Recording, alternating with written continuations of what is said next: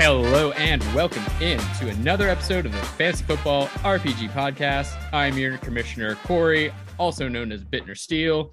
And once again, I'm joined by my guys. We got Evan and we got the Spectral, as always, Eric. Hello. How you doing, Corey? I'm doing pretty good. Just got done with a little walk around the neighborhood with the old pupper. Pretty nice. Really nice day out today. So it was a good day to have a little bit of a longer walk. How about you guys? What you guys get up to anything over the weekend? Just a lot of football. My buddy Brian threw a little bit of a shindig and made like bourbon smoked pork butt. And it was insane. It was so good. So we chilled out at his house for a while. And then this week I made my commitment to start running again. So I've been dying all week as I've been running about a mile just to kind of each day to get myself back into the groove of things. There you go. Started to get a little bit of love handles and I don't have a love. So I figured that's not a good sign. Trying to get that taken care of. Oh, proud of you for doing that, man. Yeah, it's good to take care of yourself like that. Well, I also have a desk job now instead of working at a brewery where you're lugging around 180-pound kegs on your feet. Oh no! Do you have? Are you sitting in a chair all day? You don't have a standing desk all day, 7 to 4. Oh no, sitting is death, man. You got to get up. I know. Well, they had this cool little like desks. So you hit the button, it's like and like it's a standing desk. Then, so I do that throughout the day. Plus, I have to. I get up and down throughout the day to go do stuff, but the majority is sitting at my desk. So I'm trying to get myself back into a regular exercise routine again. Oh, fair enough. And then Evan, you had a wedding, right? Yeah, I was at my cousin's wedding this weekend in Minnesota. So a lot of drinking and paying for it a little bit. It's been tough to come back, and then I had a work conference Monday and Tuesday. So was there any pregame smack talk going around for the Vikings Eagles? Oh, 100%. You get into some of that? Anything come to fists? I got into it with the DJ. Oh, did you really? Yeah, it was a good conversation. He had a Viking tattooed on his bicep. Uh-huh. Did you run up there and tell him to put on some Eagles? No, not gonna Hotel do that. California. No. I respect the land that I was in. Would have been a strong move though. It would have been a bold move. Yeah, or maybe Freebird. Little Leonard Skinner, put on some Freebird. Oh man. All right. Well, you feeling good now? You feeling ready to podcast? Not too dead from all the drinking? Yeah, feeling better. Good to hear. We got some good topics to discuss this time. Week 2 has finished up. Going into week 3 here with a Thursday night football game. And I actually picked up some beer already for the game that I was very excited to get. It actually only comes in a 4-pack, and I think it's because it's about 12% alcohol, and it is a Lagunitas special edition triple IPA. Cool. So I love Lagunitas. I'm a big Lagunitas fan. I think they put out some really great stuff, and they do a lot of these special edition beers, right? And liquor store by my house, I just walked in. They happen to have it front and center on display there. I'm like, oh yeah, new Lagunitas. I'm picking that up. Came in a 4-pack. I'm like, oh, that's kind of weird. It's special edition, I guess. That's probably why. Took it home, cracked it open, took a sip, and I'm like, whoa, what did I get myself into? Check the label. Yeah, 11.7% on these bad boys. So I made the mistake last night of having 2 of them, which that's too much of these kinds of beers for sure. So I'm sticking with one. I'm going to pace myself on it tonight so that I can get through the pod with you guys and not become a drunken slurring mess by the end. I heard they have a tap room up in Seattle. Have you been there? To Lagunitas tap room? No, actually, I didn't realize they had one up here. Yeah, I think the main one was in Petaluma, right, down in California. Been there, a lot of fun. Oh, nice. But yeah, I think they have one in Seattle too. Oh well, I'll be definitely making a trip down there. That's really good to know. But yeah, I mean, besides the 12% alcohol, I mean, it's 12% alcohol. You can definitely taste it in there, but it's good. Corey, if you need the backup quarterbacks to come in at some point because you can't handle it, you let us know. Yeah, we'll do. You'll be the first to know. I feel like at that point, though, I won't be able to make the request. You guys will just have to kind of slot in there. We'll be the Nick Foles to your Carson Wentz. We got you. All right. Yeah, I'll take it. That's fine. As long as you guys bring home the bowl, that's all that matters, right? Exactly. Team sport. What do you guys got going on? Anyone drinking something more fun than water? I have a nice glass of Heaven's Door straight bourbon whiskey, the Bob Dylan whiskey. It is very, very good. It's very smooth, very easy to drink. It's a nice, like, relaxing bourbon. If I just want to chill, have a glass, enjoy my evening, this is usually a go-to for mine. And it's a good price point too. Down here, it's only like $40 a bottle, if that. So for a really high-end, kind of mid-tier whiskey, $40, not bad. Highly recommend. You really like the band branded whiskey, huh? I do. Yeah, that's good to know. I always look at those things and I always like raise an eyebrow a bit. I'm like, it's sponsored by like a band. Like, I'm not sure if that's kind of like, it almost feels gimmicky sometimes, but you've come like with like 3 different ones to the show at this point, and you've said they're all really good, and I trust your opinion. The two I will recommend like crazy that will not, they're just good bourbon on their own, is the Metallica's Blackened, and then Bob Dylan's Heaven's Door. You cannot go wrong with either of those. Very different. The Blackened is very spicy. Like, you're definitely, it's a harder one to drink, but it's a higher percentage. Very tasty. They've got nice little vanilla notes to it. And then if you want an easier drinking, like casual, just chill with a couple of them on a day, Heaven's Door is your choice. Very nice. Evan, you got something going on over there? No, I'm lame. I just got off work like 30 minutes ago. So it's the perfect time to crack one open. I haven't even had dinner. So fair enough. That's been my new routine though. I do I get home from work and I go to my mini fridge in my little game room den and I crack a beer and I just have like a sip. And that's such a nice reward for me after a long, hard day, is just that first sip of beer. And then I take care of all of my like after work at home stuff. And then I come back to the beer. We used to have something at the city where a lot of city employees would keep an open beer in their fridge. And as soon as they would get home, they would take a sip. That way we couldn't be called back in because we could say we've been drinking. Oh, that's very good. That's very good. That's a fun loophole. I remember you telling me too about the guy that used to just walk around with like homemade tequila, right? So yeah, that was at my previous firm. That one of the surveyors, he actually used to make tequila. Yeah, and he would just walk in, and you'd just come in one day, and there'd be a bottle of tequila on your desk. That is extremely dangerous, but pretty awesome. Okay, well, let me take a quick swig. Refresh your palate there a little bit. Maybe 2 Get swigs. You ready for those podcast juices. Yeah, man, I got to get all fueled up. 12% beer is the fuel for tonight, so we'll see how that goes. But yeah, man, just taking it right into it. Let's get into things here. I think the big one that we kind of touched on in our little mini episode, our keep trade cut ep that we released last, we touched on it a bit, but I mean, let's get into just a little bit of this 49ers rushing player curse, where I thought it was pretty limited to just their running backs before the Trey Lance injury, where, you know, he was supposed to come in as this rushing threat quarterback and out for the year now, unfortunately, with that ankle injury. But now let's see, we have Elijah Mitchell out. Then Jeff Wilson was the next man up. Some people were thinking Tyrion Davis-Price was going to make some sort of impact. He's now out. High ankle injury of some kind, out for the next 6 weeks, I think, at least. And now they're basically down to Jeff Wilson, who has also had trouble staying healthy in the past. They have Jordan Mason, who I have picked up in a lot of leagues just as a flyer because 49ers running backs can't trust him. And now Marlon Mack has been officially signed from the practice squad onto the main team, who, he had a stint on the Texans before the Dameon Pierce, I don't even want to say ascendancy, because Dameon Pierce was like looking like the guy preseason. And now it's like, who knows if he's the guy, because he hasn't really been. He's been like sharing work with Rex Burkhead. But Marlon Mack was on the team too. Some people kind of thought he could be the guy, cut and then signed to the Niners. So they have this pretty, one of maybe the worst running back cores right now in football, with these guys all slotting in.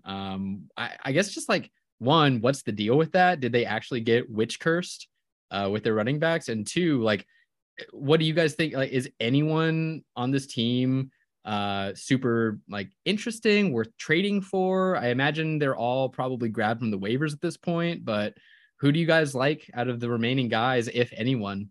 So in one of our leagues, Jeff Wilson was available, and I just dropped all 100 of my free agent bucks on him and snagged him up. Just because a starting 49ers running back to me has value because they're going to be used. Do I think he's going to be the guy the entire season? Absolutely not. But what better opportunity am I going to have with how deep our leagues are for a guy like that to come available? So I just snagged him up. I don't think there's a single rusher on the 49ers I would actually want to trade for, though. I don't think I would want to give anything up. I think I would just want to spend most of my free agent bucks to go get them if they were out there. Crazy enough on Jeff Wilson, non-RPG league, but I had a guy give me a third for 25 fab dollars out of 100, so 25% of my budget, and he spent all 125 on Jeff Wilson. Was the next highest bid 100? Yes. Okay. Then that's a gamer move. I like it. So I don't know why he didn't just put 101 personally. But yeah, actually, he should have. It was kept 24 bucks. Right. It was one of those moves that you're just like, yeah, he didn't think this through. Yeah. Okay. Well, I feel it. I have some Jeff Wilson here or there. I actually, especially in Dynasty, he was a guy that I hung on to in a lot of leagues just from last year.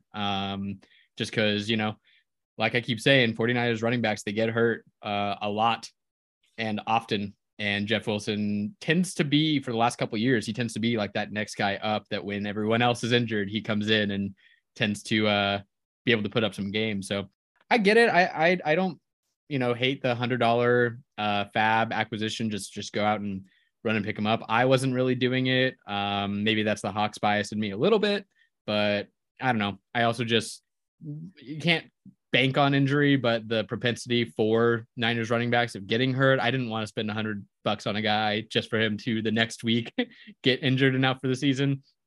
But I see the logic. I can definitely get behind it. But what do you guys think about this witch's curse? Is there a hex afoot? I don't know. Debo's about to go in that backfield, though. He's going to get rushes. It just is what it is. So he could end up being like the RB1 wide receiver 1. Literally, like he get a Cordarrelle Patterson. Yeah, he could do it for the Niners. He could be their guy. He could be, but on the RBs going down, if Debo starts getting more rushes and he goes down, that's one of the reasons why I really like Ayuk right now. I feel that. Yeah, I like Ayuk as well, as much as I can like 49ers players, which is less than a lot of other players. That I don't know, man. Besides my Hawks bias. Just in general, though, the Niners seem to have, maybe it's just the players that they have accumulated, but like Debo hasn't always been the picture of health. He's had his string of injuries. George Kittle can't get on the field. No running backs can survive there for too long. Second overall draft pick and Trey Lance is done for the year with a bad injury. Like what's going on there? Is it just really bad luck? It could also just be the way they evaluate players. It's almost like the New York Yankees kind of mentality, right? Where they are willing to go after the players that have more of an injury history, but have a super high ceiling talent-wise, and just hope that they have a season like they do this year where they all stay healthy, right? Because they know if they're healthy, they're going to be the best team in baseball, but the chance of them all staying healthy is pretty low. So maybe it's just that where they don't so much care about the injury risk. They're getting a value at talent later on or cheaper. And they guess if they stay healthy that they can make it far. I mean, last year, look, Elijah Mitchell came along and the Debo was great and they made it to an AFC championship game, NFC championship game. Sorry. It could just be a talent evaluation like that, right? Where they're like, we don't care about the injury. We're getting a premium value talent at a later spot because of the injury. They're gambling with the injury risk, and they are basically using the prior injuries as like a way to create value and get these guys cheaper. Nick Bosa too. He got injured his senior year at Ohio State, and they still took him high. When he's on the field, he's unstoppable, but he seems to get injured every year. Yeah, so don't I know it? He smashed the Hawks. that last game. That was brutal. But it's the same philosophy. I just think it's their philosophy. We're gonna go for higher talent, bigger injury risk because he's gonna fall to us. Yeah. Yep. I feel it. That all makes sense to me. Okay, moving along here. Kind of another touch on, like, I think we all drew some concerns from watching the Bengals week 1, and I gotta say, man, week 2 didn't look any prettier. Going against the Cowboys that are pretty depleted, they couldn't get it done, and it really, when I went back and I did some research on it, it really seems like for some reason, even though on paper the Bengals improved their O-line, they are not playing nearly as well as they did last year. I think I saw a couple of stats where the one really eye-opening one to me, which again, week 2, but Joe Burrow, I think, was sacked about 50 times last year.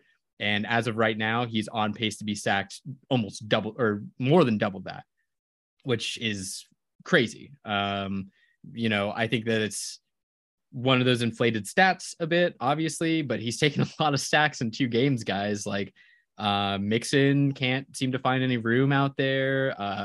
The wide receivers can't like create enough space downfield because Joe Burrow is not getting enough time to set up. So, like, how concerned are you guys about the Bengals as a team, about their offensive weapons via the O-line?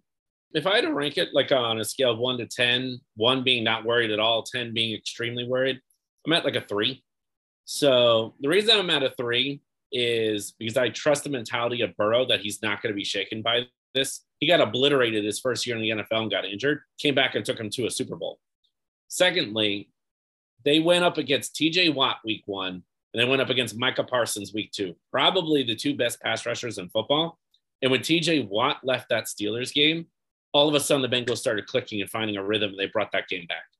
They're playing the Jets this week. I want to hold out 1 or 2 more weeks before I start. Yeah, I was gonna say, like, what's the excuse against the Cowboys though? Because the Cowboys have Micah Parsons, and I'm honestly not aware of like Diggs. I think is a decent in the secondary, but like they don't have crazy like prolific like edge or linebackers or D-line. I think they have a better linebacking core than you're giving them credit for, and they have a pretty good D-line too.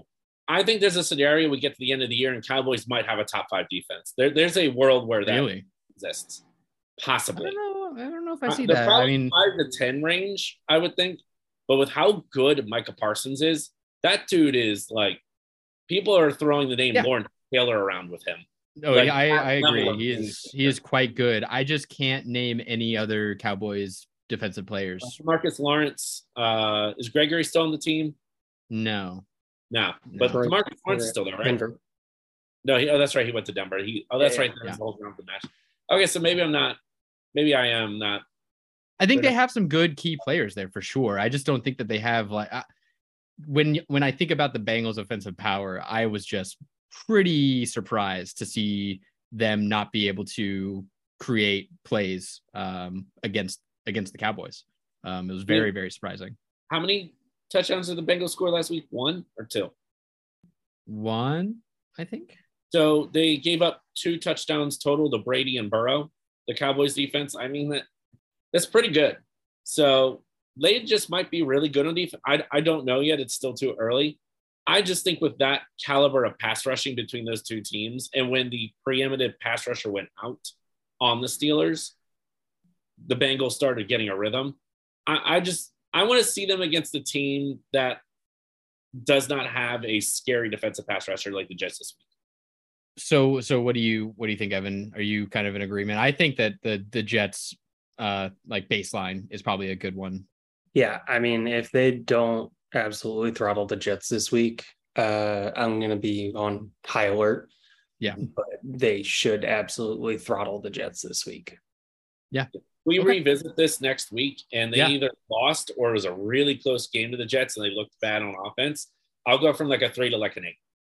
I mean, the Jets pulled it together against the Browns. I was saying to Eric pre-show, Evan, I mean, I looked and the Jets had a 1% chance of winning that game in like the last minute and a half against the Browns. And like, I don't know. It'll be really interesting to see. That's for sure. Let's go ahead and move on a little bit though. I think week 3, let's go ahead and retouch on the Bengals after the Jets game. I think I'll link the next 2 together actually, because we have 2 QBs here that I think are interesting to talk about. One guy that I think, Eric, like preseason, you were saying you were pretty out on, and I was kind of with you. I think I was a little higher than you though. And then the other guy I have been really high on for a while now. I'm not exactly sure about you, Eric, but I know Evan also was pretty high on this guy. So we have Tua Tagovailoa and Jalen Hurts. Tua came out as the QB1 last week and just absolutely shredded the Ravens, which the Ravens don't have like a, amazing defense. I think their defense is actually pretty poor. So I think that's a big part of it that we have to kind of take with a grain of salt here. But those weapons on the Dolphins are looking choice, man. Like if you just get it into Waddle or Tyreek Hill's hands, there's not a lot that a lot of teams are going to be able to do with those 2 guys kind of leading the way. And then Hurts, the question is, I mean, he looks like a top 5 fantasy QB, if not NFL QB. So I want to just get your guys' thoughts on these 2 guys, whoever wants to take it first. So I'll kick it off. So, all right, I'll start with Tua. Is it okay if we like pump the brakes on this Tua thing a little bit? Can we agree he's not the new Tom Brady? Like people are going nuts over him. Everyone's coming out of the woodwork. Was like, I told you about Tua. Like it was one game. I want to see him put a couple together like this. And a lot of those touchdowns were big play, kind of keep it up there. Now he's got great weapons around him now. He's got Hill. He's got Tyreek. But I want to see him come into a game kind of like what we've seen from Josh Allen, where Josh Allen just goes through progressions, takes the check down if he needs, runs for a few, but he always seems to make the right play and just drives it down the field. Now, Josh Allen's like a top 2-3 quarterback in the league right now, but I don't want to see them go down 34-14 and then him just bomb them back. Like that's not a consistent way to win. Well, it's really fun is we do get that direct comparison this week. So my takeaway is I'm still out on Tua, but I have an eyebrow raised. But the one thing that I was worried about that I do think he answered from a fantasy football perspective is he can get those weapons fantasy points on your teams. That I feel good about now. I'm not afraid of Tyreek Hill or Jalen Waddle of not fulfilling their draft capital. I think it's important to keep in mind here that, the Ravens are pretty stinky on defense. They kind of stink. So I agree with you with a little bit of pump the brakes. Excited to see what they do against the Bills. If they do any better than the Rams week 1, I will be pretty interested to see how that goes. Evan, any Tua thoughts? Yeah, so I kind of agree with Eric over there talking, there was a lot of big plays, which is great. I mean, Tua has all the weapons around him now. They could shore up the offensive line, most definitely, but they have a lot of youth on that offensive line. So it'll be really interesting to see how it gels together this year. Tua was somebody that a lot of questions were raised about, and the fact that they used to have 2 first-round picks led to a lot of that discussion, as well as giving them an out, basically. But now only having 1 pick in the first round and Tua doing well, it's definitely good to see, and it allows them to, if they want to go get another weapon for Tua on the potentially offensive line, maybe at tight end, see what happens there. I mean, I think wide receiver, they're pretty locked in. Running back, maybe they'll get a late first round running back, maybe second round running back. Some good running backs coming up in this class. Some good running backs. There are. Yeah. I also really like that you made us remember about this first round pick forfeiture that the Dolphins had. We said it was big at the time. I think, the closer and closer it gets to 2023 season, it's going to be more and more just crucial that pick is gone for them. Real quick thing on Tua. Oh yeah. Just real quick hitters. You have to start this quarterback to save your life. Pick between the 2. Who you starting this week? Okay, real quick. Tua or Burrow? Who you starting? Week 3? Mm-hmm. Burrow. Okay, so Tua or Murray? Kyler. Murray. Yeah. Tua or Derek Carr? Carr. Yeah. So we still have Tua like below Carr. It's the Bills. Start getting like iffy for you. Kirk Cousins or Tua? Kirk Cousins. I think honestly, I don't think there's a lot of QBs that I would. I think there's a lot of QBs I'd play over Tua because he's going against the Bills, and I don't know. I don't know if that's going to be a good one. If you took the Bills out of it, okay. Does he start over any of those 4 I just mentioned? You have to pick one. Don't know the opponent. Okay, here's actually good. Let's skip to week 4 real quick and say he's up against the Bengals. Okay. Tua or Burrow? That does make it harder. I think Burrow still. Mm-hmm. So Tua or Carr?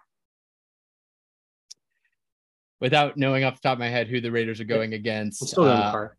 I think I think I might go Tua.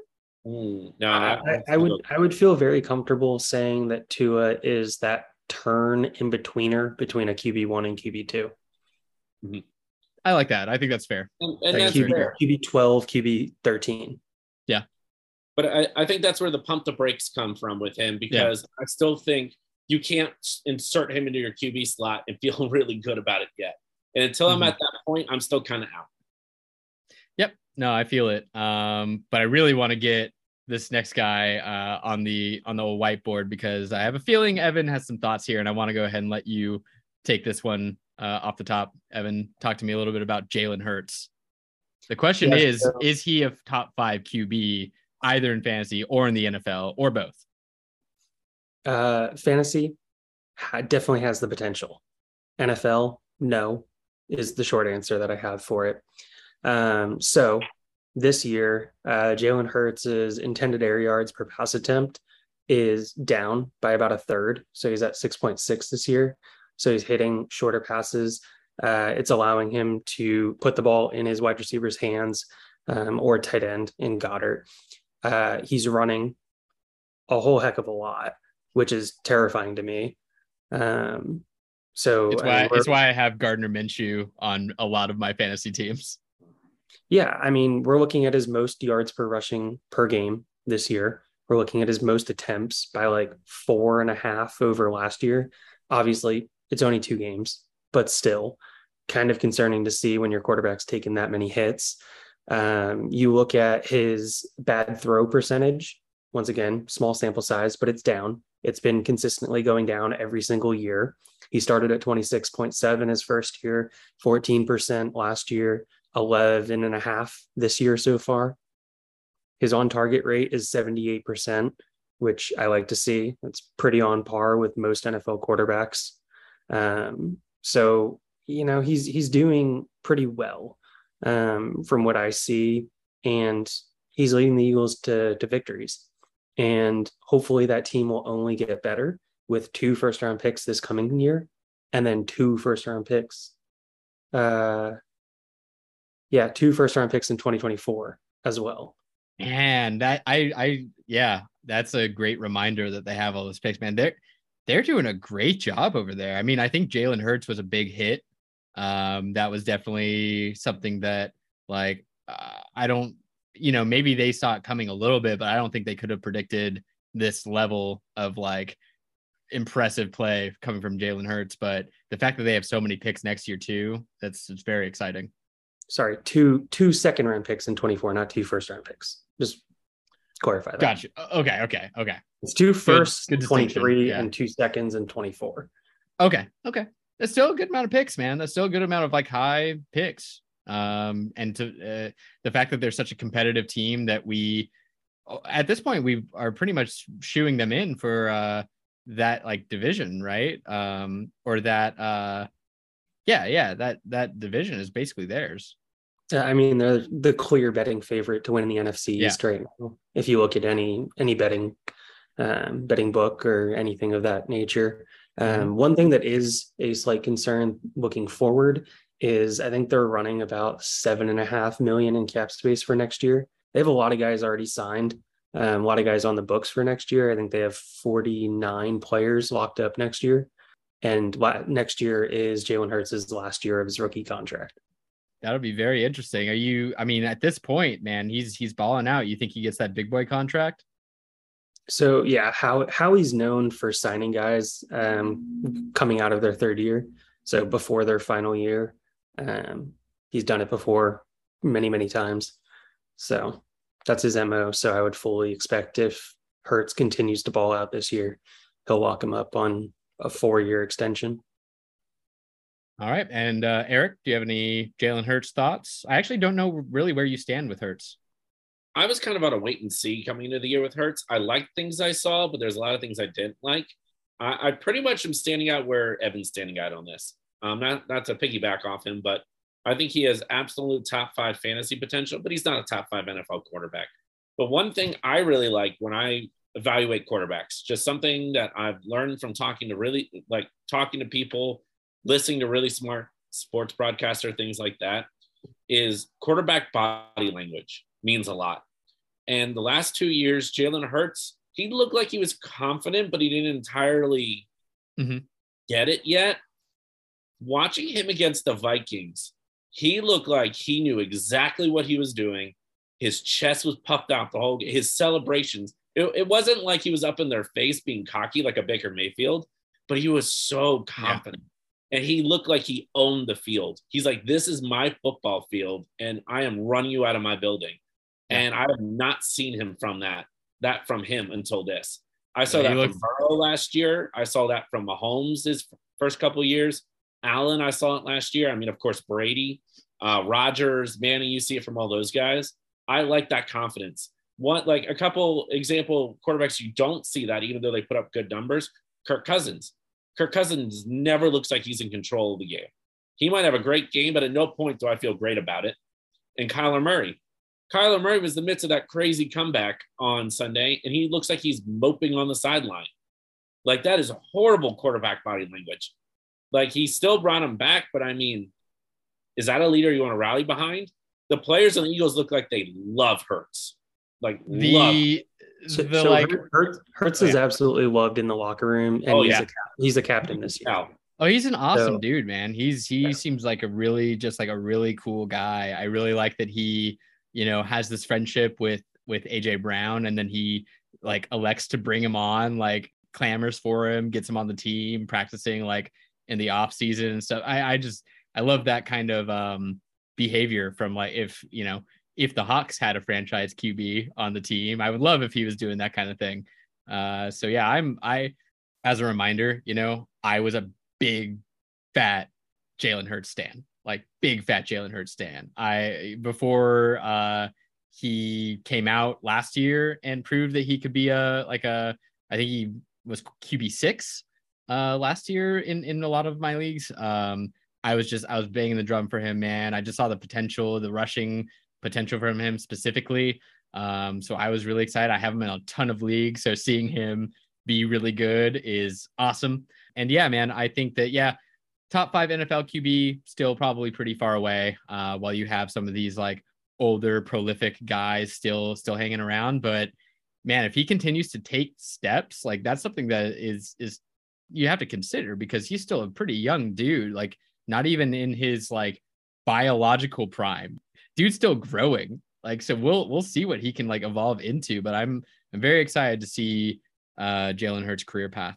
I think he did something insane in the squat. I think he squatted 600 pounds at OU or something like that. Oh, yeah, 600 pounds. Yeah. They said it was the weight of an empty vending machine, which is disgusting. Oh boy. Those things fall and kill people, and he's squatting them. That's pretty awesome. 2 years from now, who's the better quarterback, Jalen Hurts or Lamar Jackson? That's tough, actually. Lamar Jackson in 2 years, I mean, he'll probably still be, but will he be on the Ravens? Oh man, yeah, no, I think Lamar Jackson, but I think it's an interesting debate. Yeah, I'm going with Lamar. I'm going Lamar, but it's harder than I thought it would be. For sure. I right when you said it, I was like, Lamar Jackson, this is a softball. But the more and more you think about it, it's like, well, Lamar will be 2 years older, taking more and more hits. He's like, he rushes more, and I feel like gets in like more dangerous situations than Jalen's got a more thick body too. Yeah. I think he took more punishment than Lamar. Yeah, he does. I would even say, like, I think Jalen Hurts' weapons, I think I like a little more, like not a ton more, but I think I like him a little more than Lamar Jackson's. Like AJ Brown versus Bateman. I think I'm an AJ Brown guy. Mark Andrews obviously is great, but then you have Devonta Smith on the Eagles. Like it kind of evens out. I think it's a good question. It's a harder question than you think. It's a good question. Well, that's some fun QB talk. And then the only other thing, I mean, look, we can make this show all about just week 2 takes, but I think we want to get to our regular segments here. So we'll just have one more sort of football talk, football news segment with just a couple of running backs here that I think we should talk about a little bit, whether or not, week 2 panic. I think we are all pretty good about not overextending our takes here and overreacting too badly. But we have 3 running backs that have had 2 outings now that are relatively disappointing in Derrick Henry, Cam Akers, and in Dalvin Cook. And I think they all have different things that are kind of going on here. That's why I kind of think that they're interesting to talk about.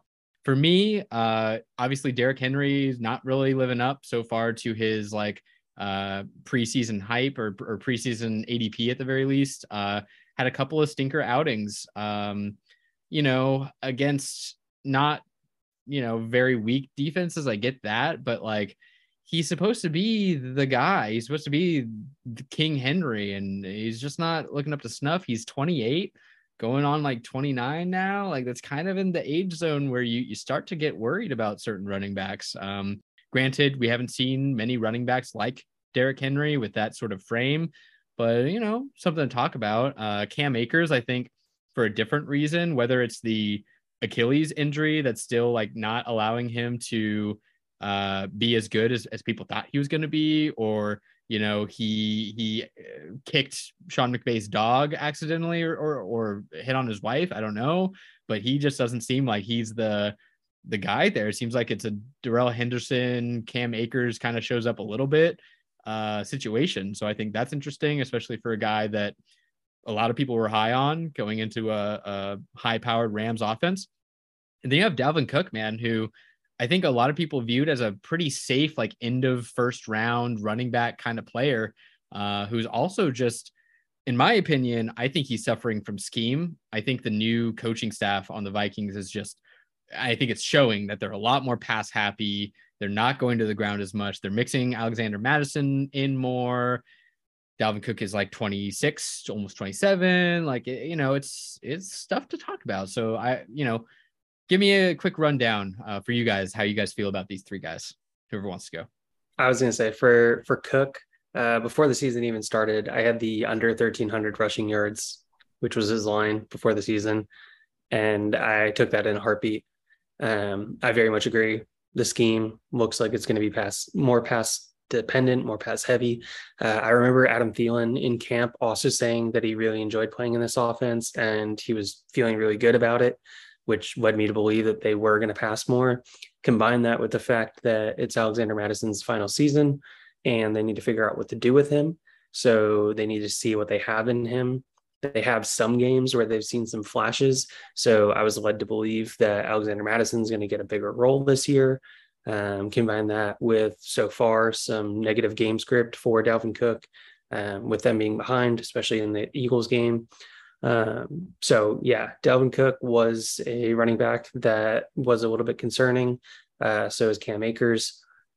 Just you expect a lot out of the Rams running backs. King Henry, I'm not too concerned.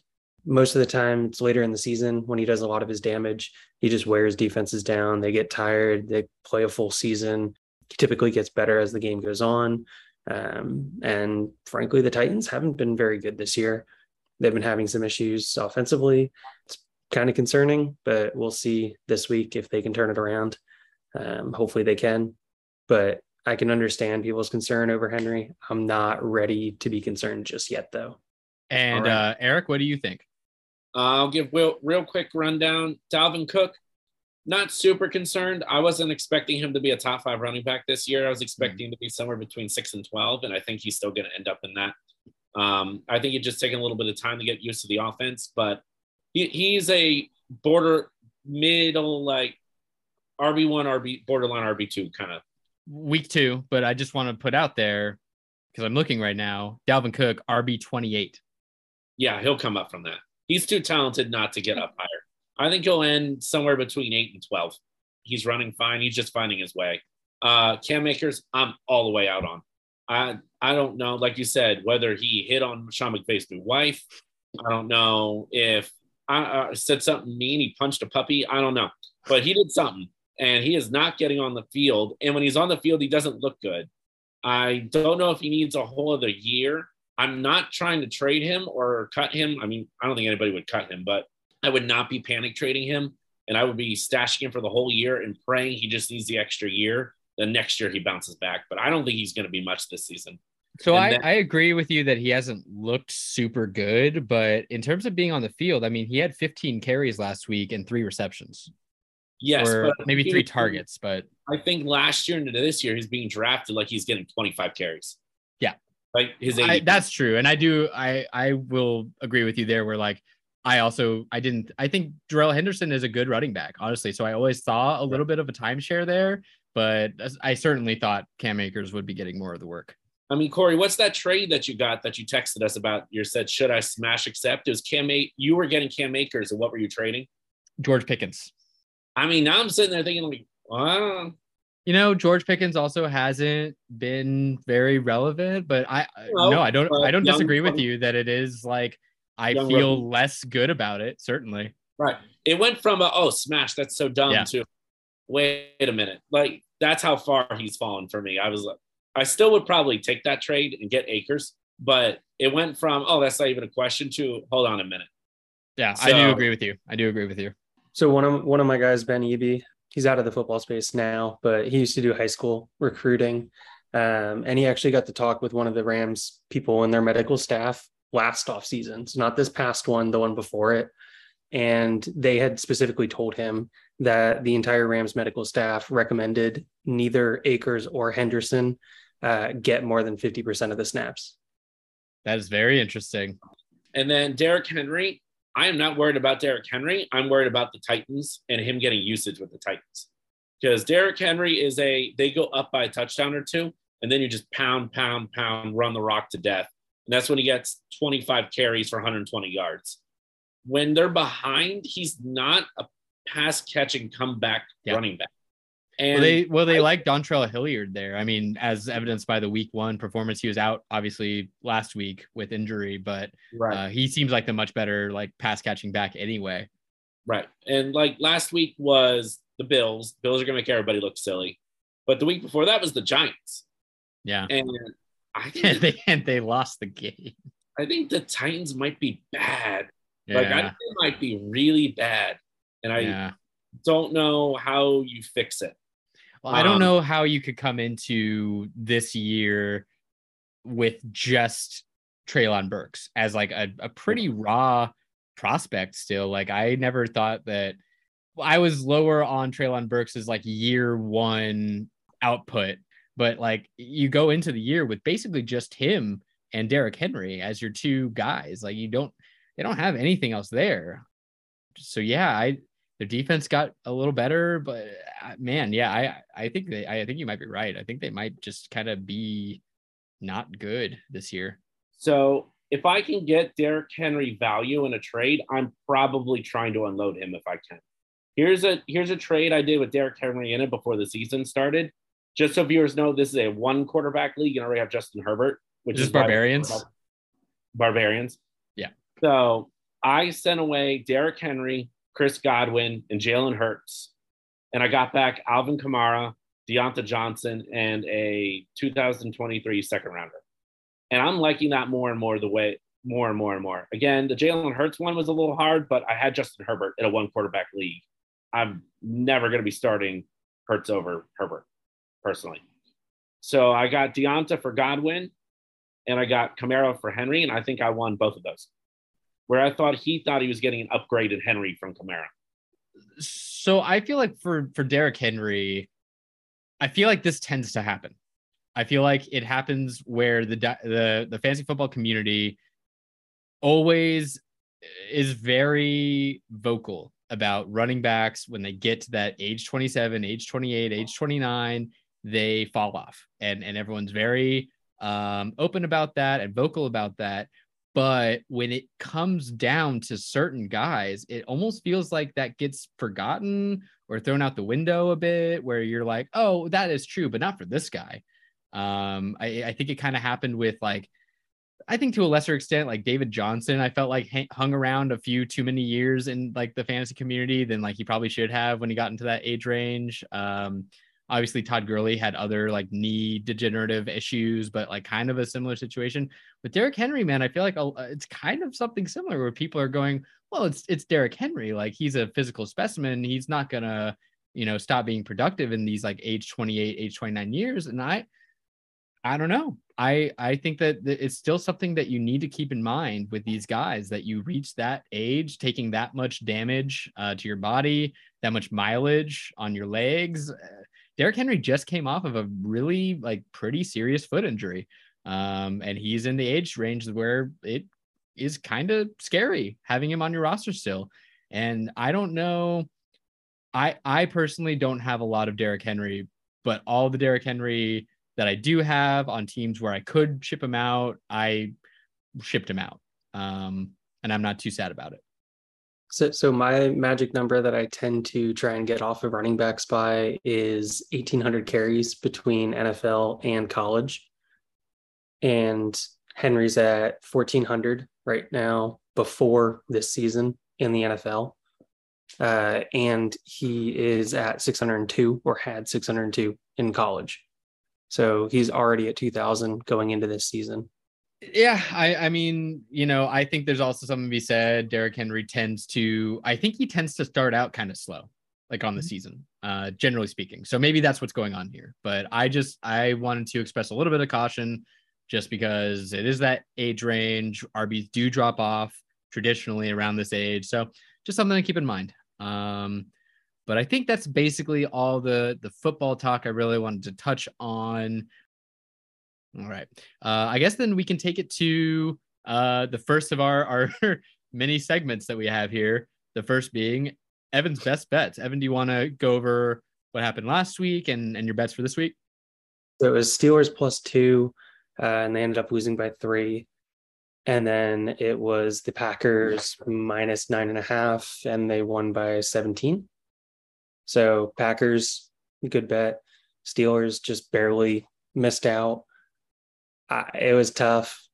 As I told the guys here, I was getting ready to get on a plane with like 4 minutes left in that game, and I was not very happy. That was a cursed plane ride for you, because you get on the plane, the Steelers lose, and Trey Lance sustains his injury. Yeah, so maybe I just have to know to, never get on a plane on a football Sunday again. Yeah. So yeah, 1-1 last week, second week of missing a bet by a single point, missed the Eagles by a single point, missed the Steelers by a single point the second week. So that's a little tough to swallow.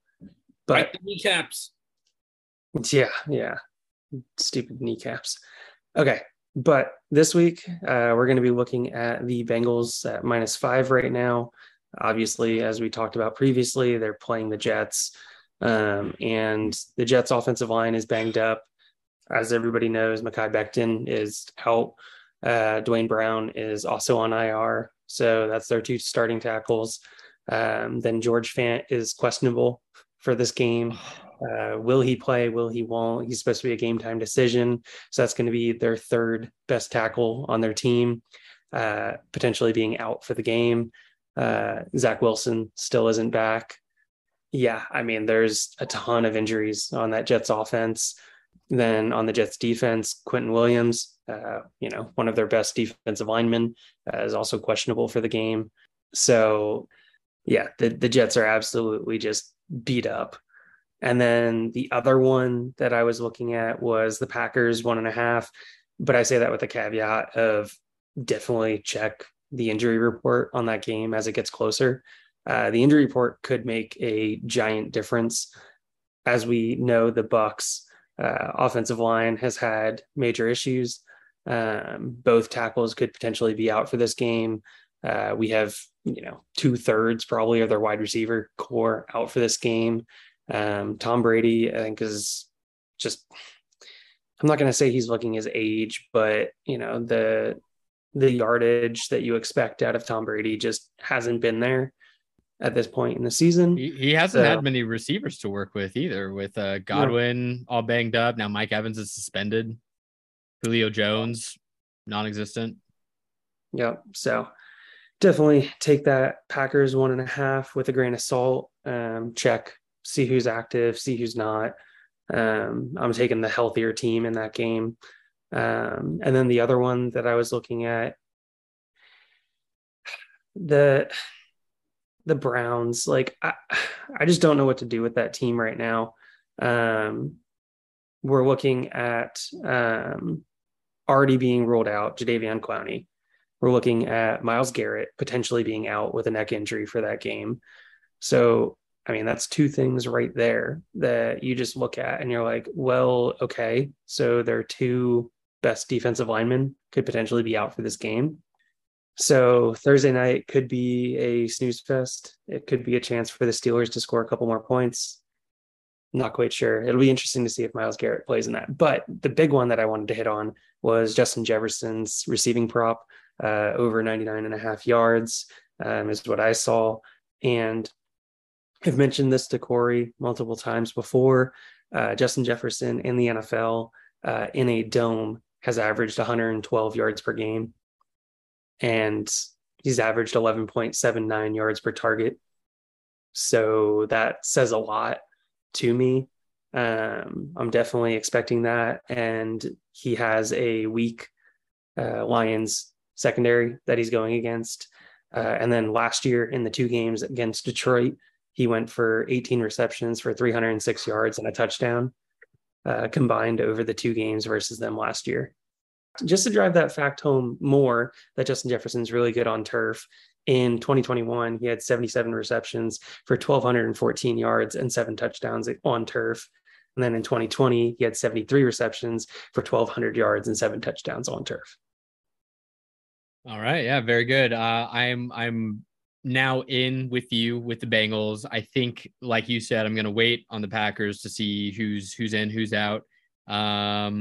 Justin Jefferson, once that line appears on my offshore book, I will also probably take. But I did want to also just mention, because you said it, the Steelers-Browns game is like, I don't know, is this a surprising line to you? Because it's 4.5 with the Steelers being underdogs.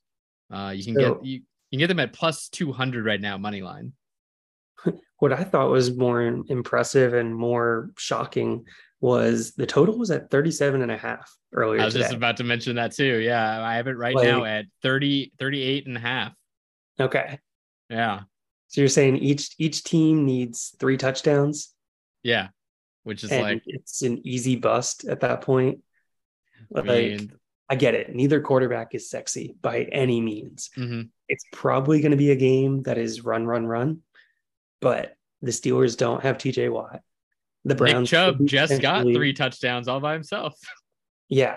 So the Steelers could potentially, or Steelers are without TJ Watt, and the Browns could be potentially without Myles Garrett, along with already being out for Jadeveon Clowney. Yeah. Could be interesting. Yep. Yeah, for sure. Okay. I like it. I'll be doing a lot of live betting during that game. I am well sure of that. Yeah. Probably a good one. Like, wait until a first quarter touchdown or lack of a touchdown, and you smash that like under if there's a touchdown. Yeah, I mean, if the first drive, honestly, the first drive for each team, if either team scores a touchdown, I'm immediately betting over anything that's 41 or more. Okay, cool. Well, some nice betting takes from Evan. I smell something in the air. It smells a little spicy. Do we got maybe a spicy Eric take coming down the pipeline? Oh, we got a spicy hot corner take over here today. All right, so from what I've heard, there's some rumors flying around that Eric's spicy hot takes are a little bit cursed. In week 1, we did not get it correct with the Lions. We were close, but there were kneecaps that were bitten. That can be a little spicy. Week 2, there were no kneecaps bitten, but there were ankles broken, and not the good kind. So rumors were flying that that there's a little bit of a curse going around with the hot takes. And I thought, why is that? So I did some deep diving research, and I started to realize because each of the places that we're picking the hot takes can be cold as hell. We're talking about Detroit. That is a freezing place to live, especially in the wintertime. San Francisco. In the summer, I'm sure it's great, but that like bay breeze that blows in, it can get all sorts of weather. Why would you pick hot takes in 2 cold places? That's the problem here. So this week, we're going to go on a little trip. We're going to get somewhere warm. We're going to make it nice and hot and spicy. We're going to go to the bottom right part of the United States, into good old sunny Florida, a place where I came a few years ago and Tom Brady followed me here. And we're going to be down this nice little Florida area. So let's just talk about what we got down here in Florida. We got the Tampa Bay Buccaneers, won a Super Bowl a couple of years ago. GQ supermodel, Super Bowl champ extraordinaire Tom Brady. I mean, you can't go wrong with the Buccaneers. But then you got the amazing Tua Tagovailoa throwing 6 touchdowns like in the hot Miami Vice area. Miami's doing pretty good too. And then Shrek's own doppelganger, Prince Charming, Trevor Lawrence, is up in the Jacksonville Jaguars area. And they're looking pretty spicy too. So I was thinking, you know what? We're going to have a Florida hot take this week. Oh my God. The hot take this week is every single Florida football team is going to make the playoffs, with 2 of them winning their division, being the Buccaneers and the Jacksonville Jaguars. Let's go, Trevor Lawrence! All 3 Florida teams, 2 of them winning the division. Let's go. I would make it 3, but the Bills are too good. Wow. That's wow. That's all I could say about that. Where's my AC controller? It's hot in here. The take was that hot that it actually increased the temperature of your room. It's all way too hot. Wow. There we go. All right. Pretty spicy. The Jacksonville Jaguars, huh? Okay. Made our way around the United States there. That was a great take. That's very spicy. Well, we got the spicy take on the books. We got Evan's best bets on the books. Why don't we take it into a little bit of a week 3 top dogs? Love it. So this was my turn, I think, to be, pretty chalk here. I like that I put in my submissions before I saw Evan's best bets, because one of them is sort of justified in a way we'll get to. But right off the bat, I said I would do it last week, and I meant it. I think I'll be putting Josh Allen in my top dogs for QB most weeks from here on. The guy is just looking absolutely awesome, making me happy to have him on like 20% of my leagues. What else can I say about Josh Allen?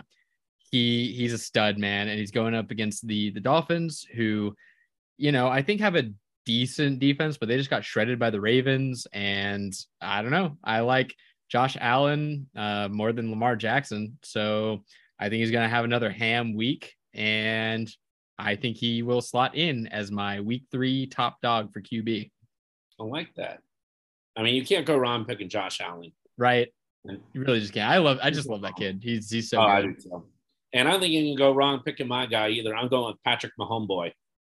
And they're going up against the Colts this week.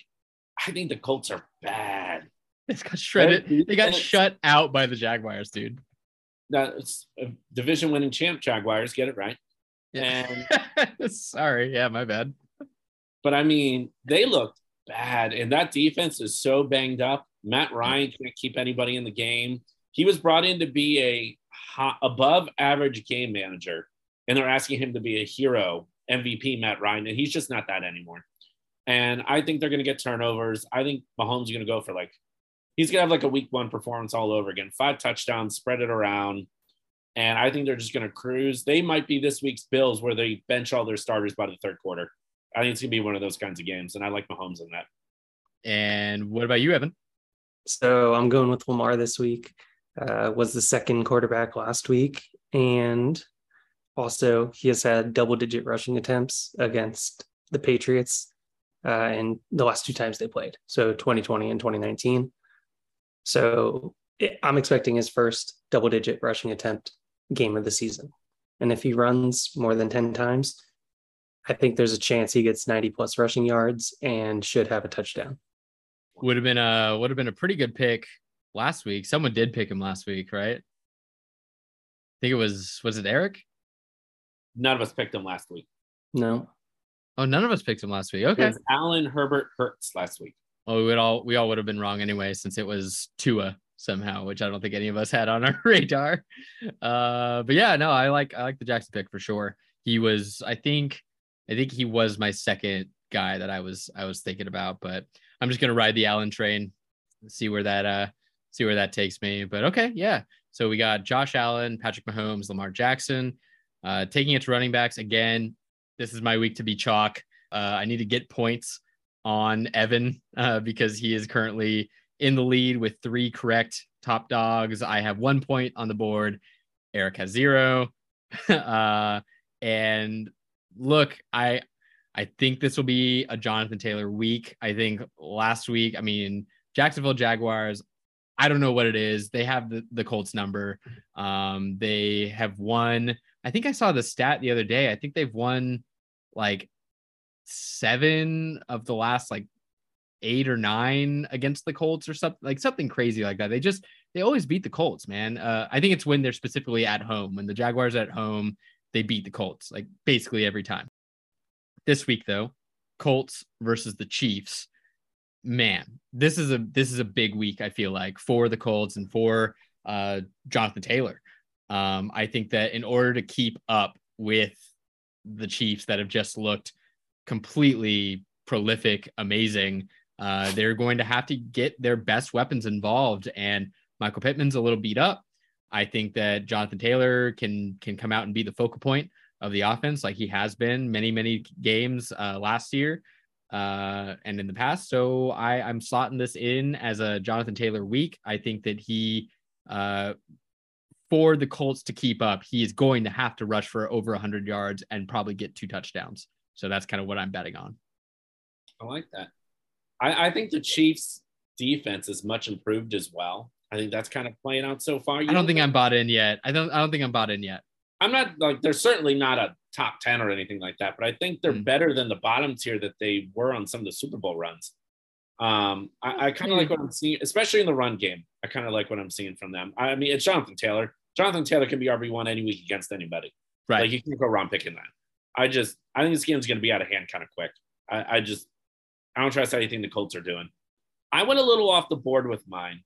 I went with Leonard Fournette as my top RB dog. And the reason I went with Leonard Fournette is, one, the lack of receiving options for Brady. I think they're going to go crazy run heavy. I think this is going to be the big run heavy game. I think you're going to see multiple running back formations. I think you're going to see him used a lot as the bell cow, a lot of first down runs, a lot of second down runs, get those manageable third downs. Also, I don't know if you guys watched much of the Bears-Packers game last week. They literally were running for like 10 yards a carry. And the Bears have a terrible offensive line. And I mean, there was the one drive where Montgomery ran for 15 yards. Then they got a holding and they went back to like a 2nd and 21 or something like that. And then Montgomery ran on 2nd and 21 for 28 yards. And then he ran for another like 15 yards. Then Herbert came in and ran for 10 yards. And I think they got a first down like 5 straight runs in a row or something like that. They opened the game like that too. The Green Bay running defense might be really bad. Again, 1 week, we didn't see it a lot against the Vikings, but again, the Vikings went really pass heavy, so we don't know. But so far, it looks like they might not be very good against the run, and I think the Bucs are going to exploit that and let Brady have a game where he only has to throw 20 times. So on the opposite end, if you're a Brady owner, I might try to sit Brady this week, possibly. if you have a better option. It's and you did see, just so you, like, we can get that out there. Leonard Fournette is dealing with a hammy injury, keeping him limited. I didn't see he's dealing with a hammy, but I think he's going to be fine. I think he's going to play, and I think he's going to get upward. I think he's going to get somewhere around 26 to 30 carries. All right. Evan? Yeah, so my pick kind of pairs with my best bet. It's going to be Joe Mixon. And I'm looking for a guy that has had 19 plus carries each of the first 2 weeks of the season. I'm looking for a guy that's going up against a Jets defense that just gave up 3 rushing touchdowns to Nick Chubb. So I think he's going to get the ball. I think he's going to have positive game script for him, where the Bengals are going to be running the ball more often because they're going to be ahead and they're going to be trying to run out the clock. And he's also been involved in the receiving game, having 3 receptions and 7 receptions on 4 targets and 9 targets through the first 2 weeks. So it's encouraging to see him also getting some receiving production. So I think he scores a touchdown this week, potentially 2. And then I think he rushes for 20 plus attempts for over 100 yards. Mixon was my second choice, the one I was debating between. And I just decided to go with the riskier one. I almost went with Austin Ekeler because I don't know if Herbert's going to play. And if he doesn't play, I mean, they could just hand the ball to Ekeler and check down to Ekeler. Who is the backup QB for the Chargers? Chase Daniels. Pretty sure. Okay. Chase Daniels. He's serviceable. Mm-hmm. Okay. That's interesting. Yeah, that would be a lot of checkdowns. He is, I think Austin Ekeler is the highest projected running back just right now on Sleeper. So that is interesting. It's interesting that none of us picked him, with that being the case. But I think we know not to fall into the projected stats trap. So he had 10 targets last week. Sure did. I think I had him, right? Yeah, I had him as my RB top dog last week, but didn't quite get there with it was Nick Chubb with the 3 touchdowns that just didn't even make it a close competition. But okay. He just hasn't been effective on the ground is the issue. I mean, we're looking at a guy that's averaging less than 3 yards per carry this year. Another guy that, again, I know that it's kind of a cliche, but he's going into his like age 27 season. I mean, stuff that you have to think about. Okay. So we had Jonathan Taylor, Leonard Fournette, and Joe Mixon, and then taking it to wide receivers. I love my pick now even more after Evan's best bet segment. It's Justin Jefferson.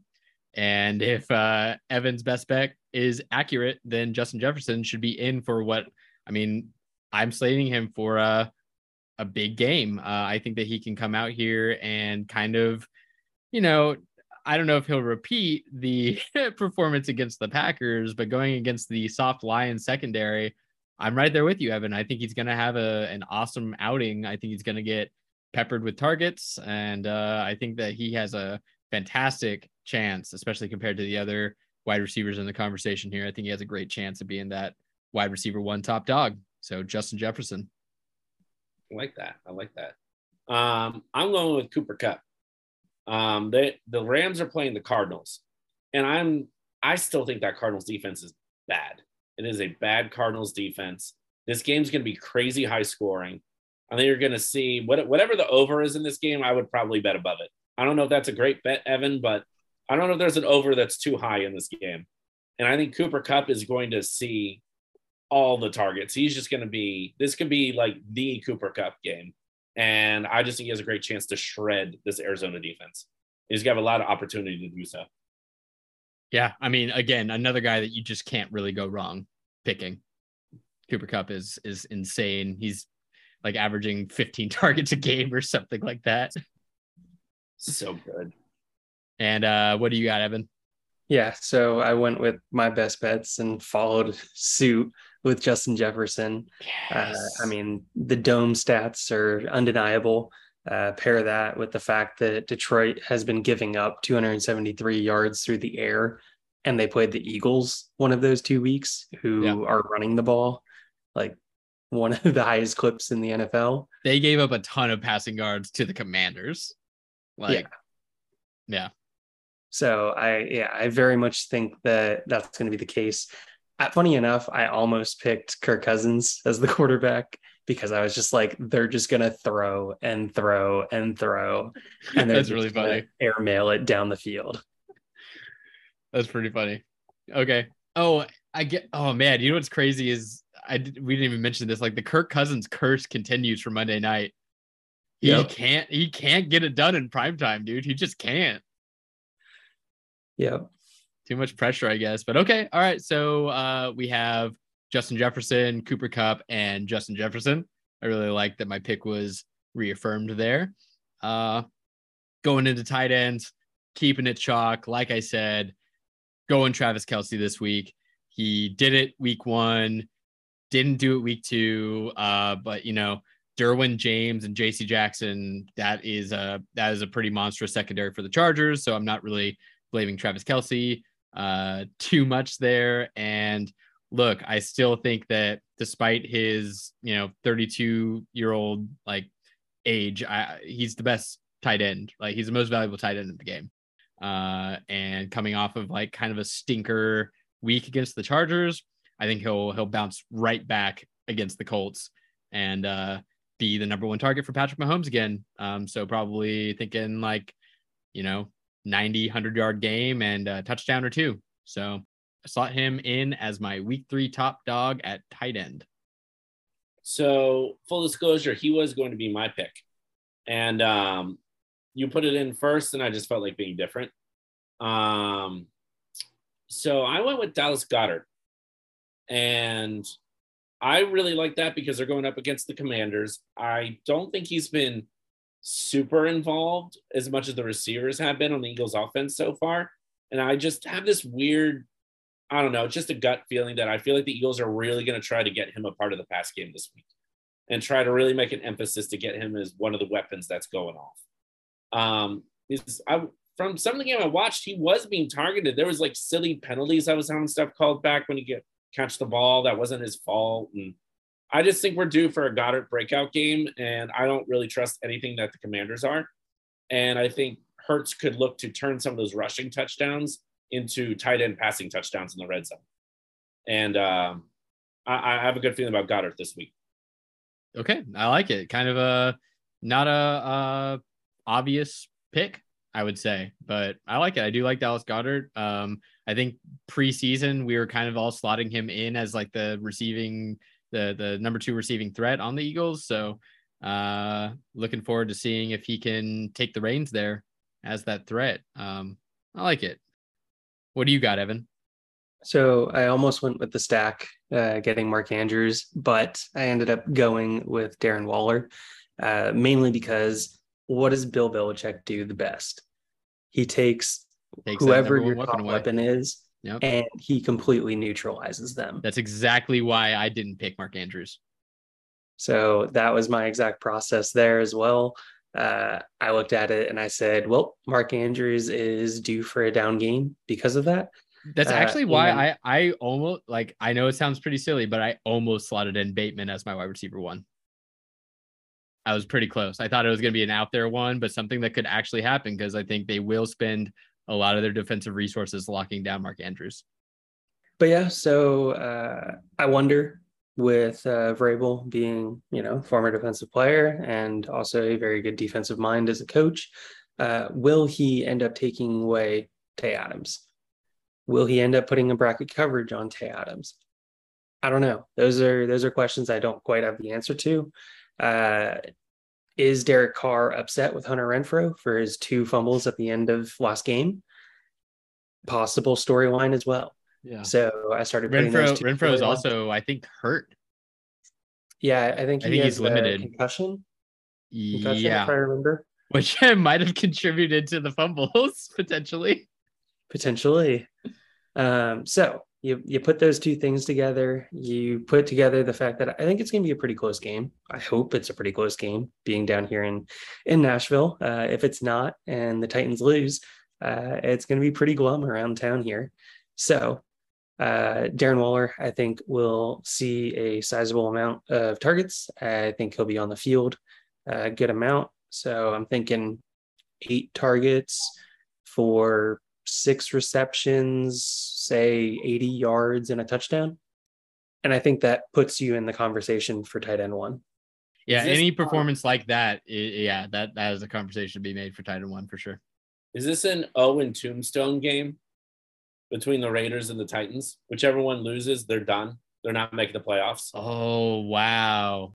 Yeah. I mean 0-3 teams, right? Like statistically, they have a really long shot at making the playoffs. And yeah, I mean, next to nothing. If Titans go 0-3, the division they're in, man, it's possible. If the Raiders go 0-3, they're not coming back on the Chiefs and the Chargers. So what if they tie? Oh man. Oh my God. That'd be so stupid. Devastating. Absolutely devastating. Oh man. I feel bad for that fan base. It's brutal. I really like the Raiders like preseason. I think they have a chance. I'm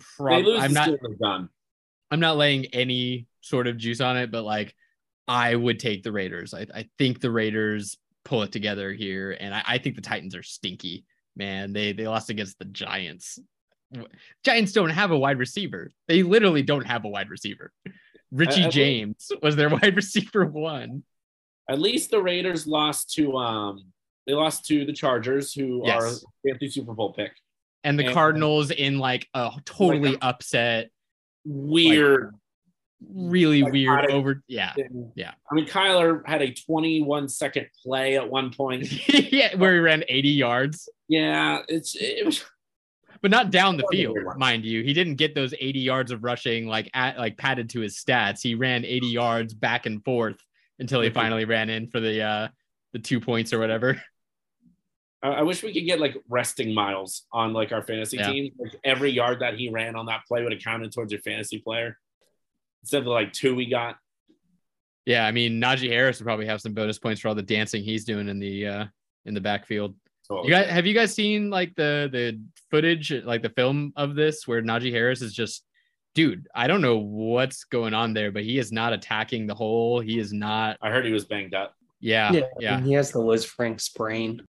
Yeah, I mean, you need time to heal from that, and he's not getting time. He's being still used as like the workhorse guy. They're not even trying to slot anyone else in at running back there. They're giving Chase Claypool some like jet sweeps and stuff, but other than that, it's just Najee Harris, man, and that's not going to do him any favors for healing that Liz Frank.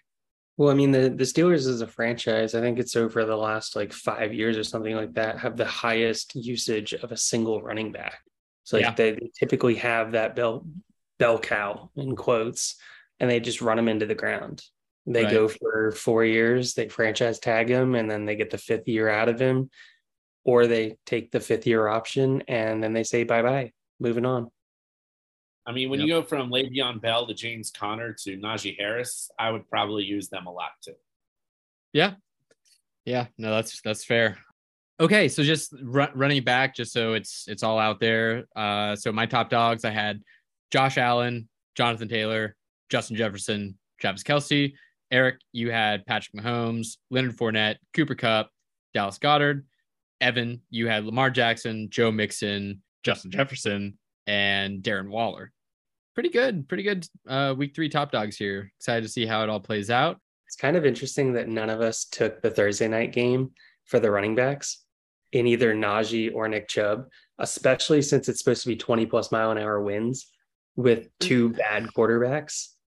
I feel it, dude. Thursday night games are just, they freak me out, man. Weird stuff happens on Thursday nights, and I just don't know. Looking at that over under of 38.5 too, I'm like, it's probably going to be over, but I don't know. Like Vegas usually is pretty sharp. So like, I don't know, that kind of freak. I thought about Nick Chubb. I really did think about Nick Chubb because I think that Steelers defense is still pretty decent, but without TJ Watt, I think their run stopping ability is just weakened in general. So I was looking at Nick Chubb, but I think it's going to be a Jonathan Taylor week.